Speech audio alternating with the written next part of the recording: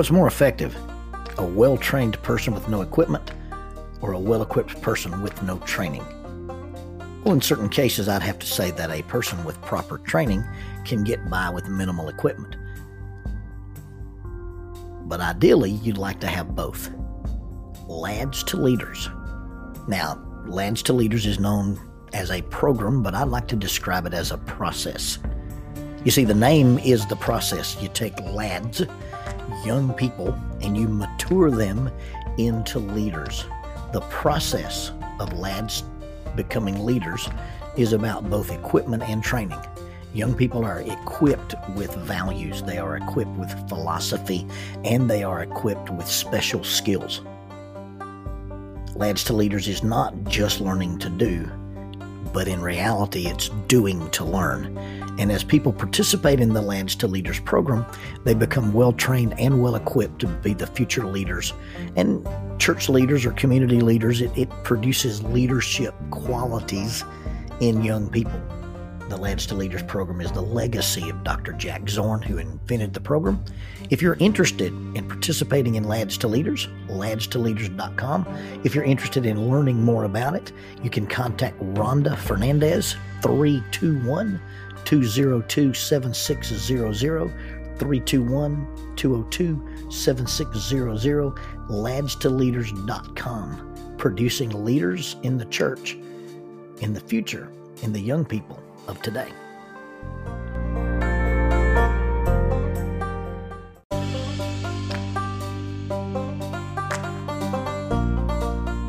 Keeping Up with Jones, the Lonnie Jones podcast adventure, is sponsored by SJ&L General Contractors. SJ&L General Contractors is licensed in both Alabama and Tennessee. This family-owned business provides mass grading, storm drainage, sewer and concrete improvement, asphalt paving, erosion control, demolition, and heavy hauling. If you're in need of any of these services, you can contact them at 931-433-4660. That is 931-433-4660. If you'd like to be employed by this family-owned company, 3 W's and a dot, sjnl.com, www.sjnl.com. But it was my grandmother's. And I guess that's one of those things that just trumps everything else that you argue about. But it was a wedding present. It means you can't throw it away and you have to keep it. And then the phrase, but it was my grandmother's, means you have to put it in the car and you have to carry it back to Alabama. And you have to carry it back to Alabama from McPherson or St. John or Meade, Kansas. I forget exactly where her grandmother lived. We used to visit an uncle in Meade. We used to visit her aunt in St. John. And I think maybe her grandmother actually lived in McPherson or McPherson, Kansas, depending on how you pronounce it. But what we ended up loading into our car was a little concrete statue, a little cherub face with curly hair, and holding a basin or a bowl and not a stitch of clothes. This little humanoid bird bath that I refer to as the little naked guy came home with us. Now the little house on Stacy Circle had a perfect flower bed. You walk out the front door. We had a long porch that went the length of the front of the house. And there was a sidewalk. The sidewalk had one step down and it made an L shape and it went all the way to the concrete. And so between the porch and the sidewalk and the concrete driveway was a beautiful little rectangle flower garden. But no, it's not big enough and it's not suitable. It's not a desirable location for the permanent residents to display the little naked guy. So what do?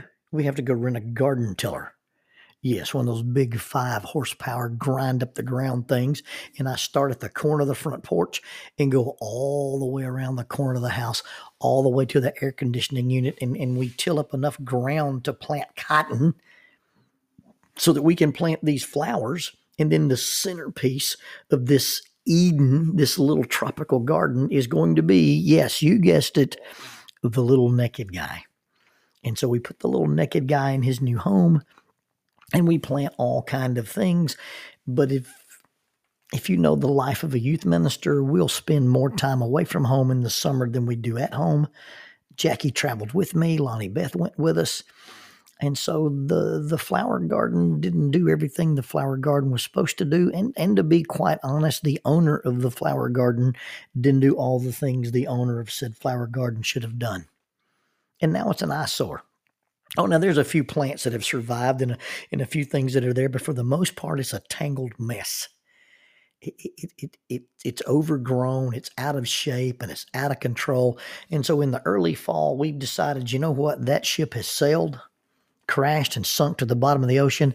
This thing's unredeemable. It's time to do something with it. And I've got part of a day to do something with it, and Jackie's not there, and I decide, you know what, rather than getting in there and digging and spading and working with a garden trowel, I believe my John Deere will fit in there. And I believe I'm just a good enough John Deere pilot that I can negotiate around a few things and make some tight turns. After all, I'm an airbrush artist. I've written things in the backyard with the John Deere. I wrote Welcome Home one time. I wrote an I Love You and drew a heart one time during the winter in the dead grass for Valentine's Day. I've done some cool stuff with lawnmower design. So you know what? Not going to be a problem to get in this little flower garden and ease around things. So that's what I did. Now, easing in and out of some flowers should not be a problem. A man of my skill should be able to do this super easy. Now, I realize that trimming a flower garden like this is pretty risky. This particular flower garden, in the disrepair that it's in, there are 4 things that absolutely can't be brushed with the mower. The lilacs, the roses, some white-looking sort of thing I don't know the name of, and the little naked guy. Now, the little naked guy is supposed to be a bird bath, but all he's ever caught is rainwater, and the birds avoid him like the plague. I think they're scared of him. So here I go, working my way around ever so slowly between the roses, between the lilacs, between the white flowers, and being very careful of the little naked guy. And up to that point, things were going just fine. Now, you must know that on one beautiful, clear spring day, I had discovered that my daughter was indeed old enough to pilot a lawnmower. I had seen her drive the lawnmower at Papa Jack's house in Arkansas, where he would take the mowing deck off and let her just ride willy-nilly through the countryside on his mower. Well, I decided if she can drive that thing without the mower deck, she can drive mine with the mower deck. And in a proud father moment, I stood on the back deck and wiped tears from my eyes as I watched her little ponytail bounce across the yard mowing our own grass. The problem with the John Deere STX 38 mower is that if you hit a bump with it and there's a tiny little person sitting in it, when that seat bounces up, it disconnects, and there's a safety mechanism on the John Deere that'll cut that thing off. Well, we can't have that. We can't interrupt the joy that my daughter has from cutting the grass.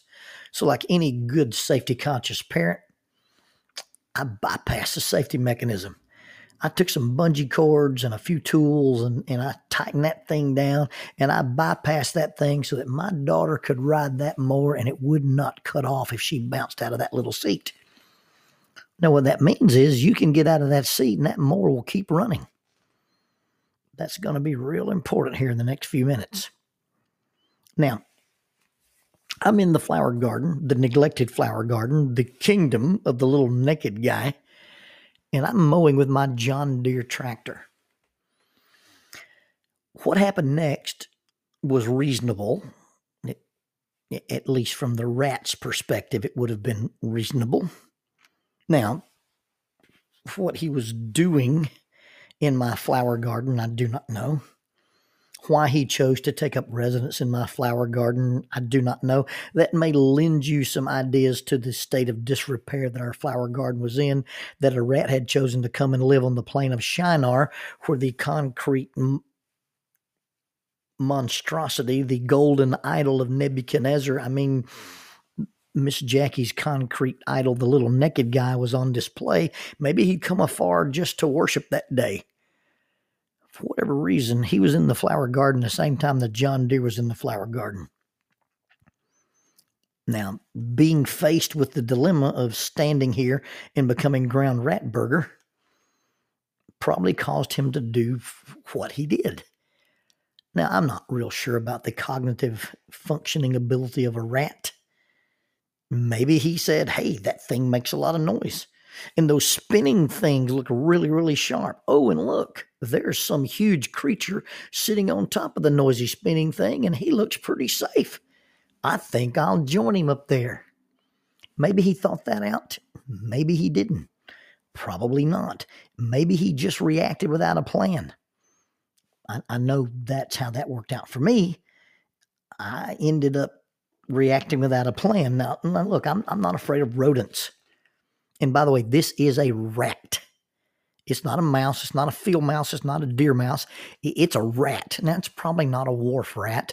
And it's not one of those long-nosed rats like you get out of The Secret of NIMH. But it's a rat. It's the size of a very small dog.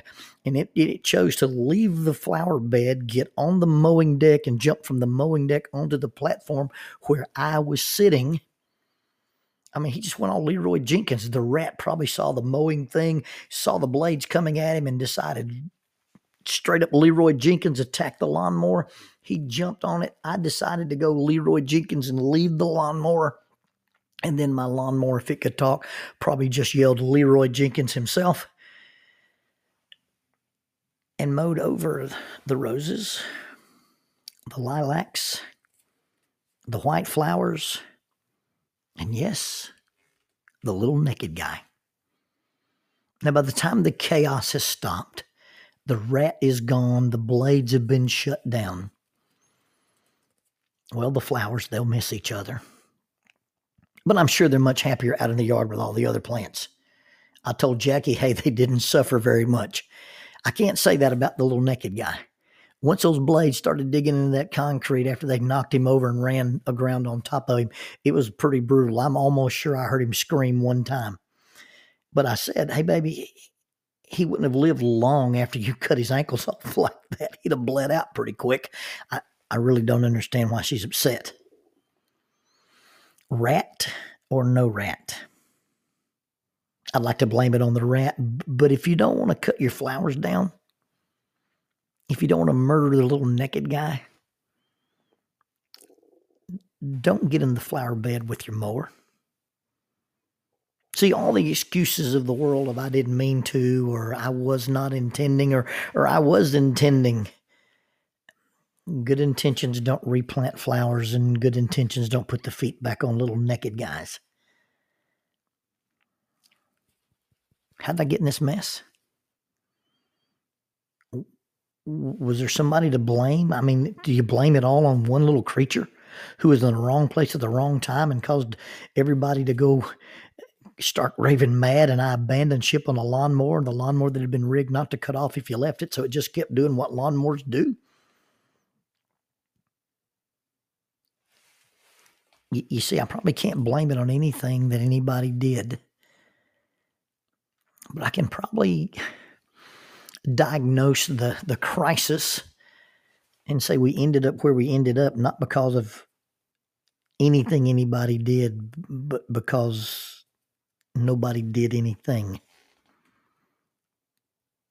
And so we neglected our flower garden. And our flower garden was neglected to the point that it looked like it was just easier to mow the whole thing down than to get in there with a trowel or a spade or some weeding utensils. We ended up with the mess we ended up with, not because of the rat that lived in the flower garden, but because the flower garden didn't look like a flower garden anymore because we neglected it. When our spiritual fruit has a bad crop, and we were supposed to plant this garden, this section of produce, so that our lives are full of love and joy and peace, patience, kindness, goodness, faithfulness, gentleness, and self-control. When our spiritual crop doesn't produce like that, it's probably not because of something the devil did, and it's probably not because of something someone else did. It's simply because of the things that we didn't do, and the disaster, and the destruction, and the tragedy is not because of what someone else did, but because of the things that we failed to do personally. The immediate circumstances around a spiritual disaster are not as crucial as the days, the weeks, and the months of neglect that lead up to it.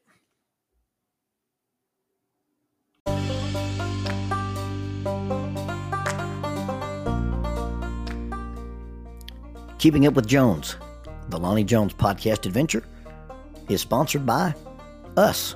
What? We sponsor ourselves? Is that even legal? Check us out on Amazon.